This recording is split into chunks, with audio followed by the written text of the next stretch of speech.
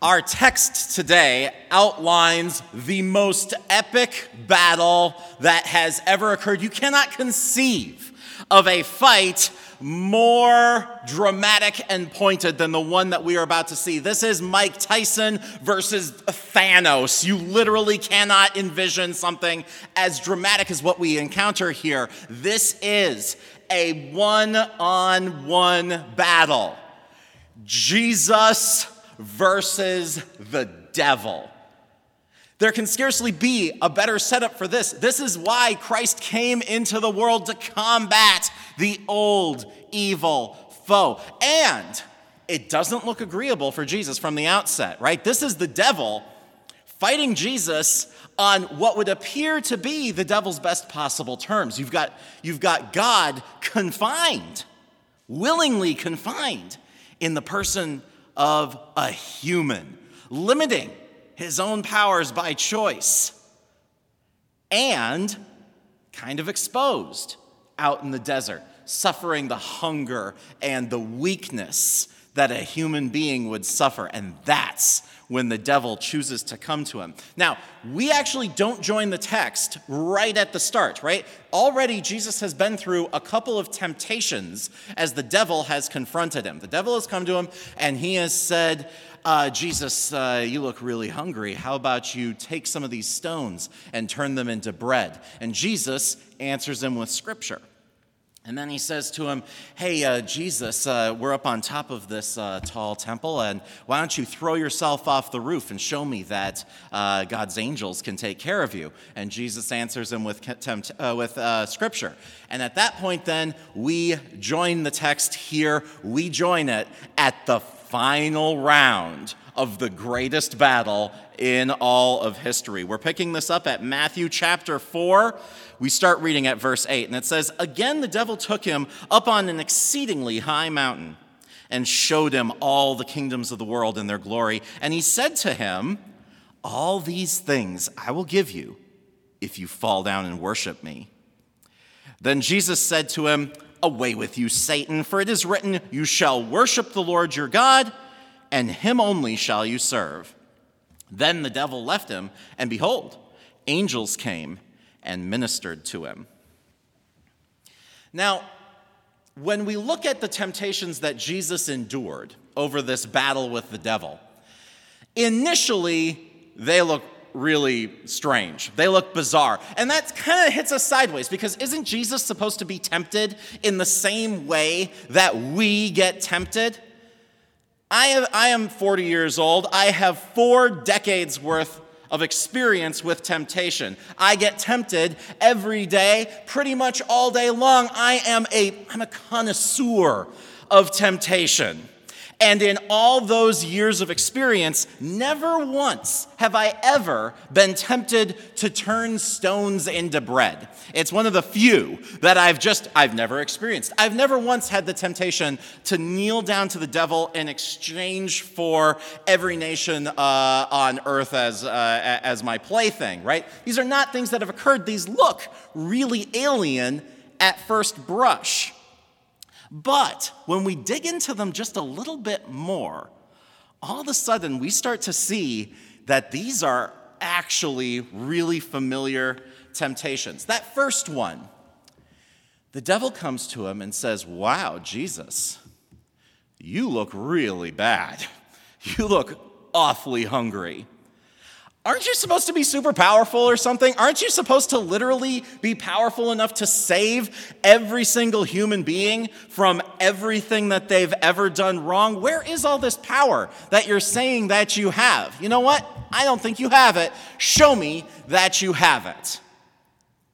Well, that's actually a really familiar temptation. Every single time that you've stayed up a little bit late at night and pondered that second of death, and wondered to yourself, is it really going to be a bright flash of sparkling light that I see when I die as I enter into heaven, or am I going to be greeted with an abrupt and sudden taste of oblivion that'll last forever, and then you get that twisting, horrible feeling in the pit of your stomach? That is this temptation right here. That is us doubting that God is actually powerful enough to do the thing that he said he came here to do. Now, as I said before, Jesus answers this objection with Scripture, and then the devil kind of follows along that same thought line. He says, Scripture, eh? I know some Scripture. The Bible, that says, God's Word, that says a lot of things. Some of them seem pretty weird. Some of them seem kind of outlandish. Actually, there's this one part that says he's going to send his angels concerning you that you might not strike your foot against a stone. So you're telling me that I'm supposed to believe the Scripture that says you can't hurt yourself because God will protect you? Okay, here, tell you what. Jump off the roof and show me that I can take this part of the Bible, that this part of the Bible is speaking the truth to me, if you're going to base your argument on it. And what does Jesus do there? Once again, he answers with Scripture. But again, this is a familiar temptation.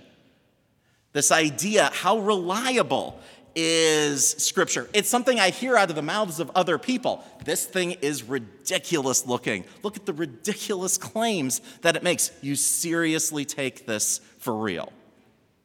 And then we join in on our text. But already we can see these sins that initially looked really strange and alien, these are just remixes off of the Devil's Greatest Hits album. These are familiar sins. These are doubts that plague us all the time.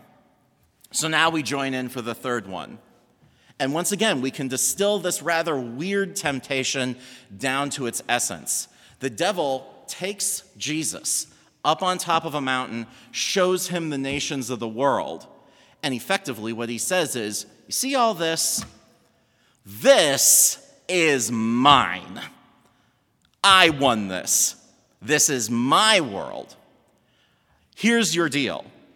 If you just give me the credit that I deserve for being the ruler of this world, I'll share it with you. And again, this temptation, this doubt, is a really familiar one. Because I defy you to look around the world right now and find some aspect of the thing that isn't ludicrously poisonous. I mean, you've got the old standbys, the serious stuff, right? You've got politics and so forth, which of course are very poisonous right now. But even if you go like way down market from there, right? You've got stuff like gaming, stuff that should be fun. That is an unbelievably poisonous atmosphere. I defy you to spend half an hour playing Call of Duty. Watch the crowd at a Manchester United game. Watch a Raiders game, and then come and tell me that you think that God is in control of this world, that a holy power is the one that has a serious hand on this world. You can even go worse than that. Silly stuff can be unbelievably poisonous. Just stupid stuff. I had a legitimate argument with somebody over what order I should show the Star Wars movies to my daughter. So seriously, look around at this world. This is a world in which a fight over when a child should encounter Jar Jar Binks can downright come to blows practically, and then tell me that you think God is in control here. A world that both contains Jar Jar Binks and in which people fight over Jar Jar Binks.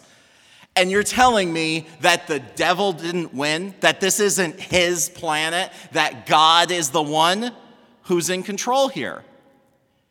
It's a feeling of defeat and of hopelessness and of fear with which we are all familiar. Any of these temptations, Jesus could have answered differently and still have defeated the temptation absolutely. There was no reason for Jesus, there was no need for him to answer them in this specific particular way. That first temptation, the devil says, I don't believe you're really God. Jesus could have just said, well, I am, and left it there. It would have defeated it would have been like, I don't think you're Brian Klebig. And I'd be like, I am. It would be a reasonably easy one to defeat, right? This last one, bow down and worship me. Jesus could have just said, I'm king, I'm not going to do that. And left it there. But that's not how he chose to do it. Each and every single time, Jesus was tempted by the devil, he always used the exact same weapon. He always pulled out God's word. He always defeated the devil with Scripture. And there's two big reasons why he did it that way. First off, he's just showing us how it's done. When we're confronted by temptation, that is the absolute only thing, the best thing to appeal to in our own fights and struggles against it. But even more than that, remember why Jesus is here. He's not just being tempted because the devil hoped to make Jesus sin. He's enduring temptation on our behalf. He's more than just acting like a model, like a good example for how we can defeat temptation on our own. He is defeating temptation for us. We've spent our whole lives being suckered by these exact doubts, being brought into sin by these exact same temptations. But when God looks at us, he doesn't see those failures. Instead, he sees the brilliant, easy, confident, perfect answers that Jesus gave instead. For all the times that we've lost to the devil, God counts Jesus' epic win over him as our victory over temptation. The devil thought he had Jesus here. The devil thought that he was going to have his best chances to end the plan at this point. And instead, God turned it on him and used it as just another stepping stone on the way to our salvation. Just like for all the world, it looked like the devil was going to triumph over Christ on the cross. And God turned that into the critical victory that God would win for us, bearing all of our sins, all of our failures, all of those times where when faced with temptation, we reached for that perfect piece of Scripture, we reached for that perfect piece of knowledge, that clever response, and couldn't find it there. That in all of those times, he took those and laid them on Christ. When we see Christ on the cross, we see what the devil's intended outcome was for all of us.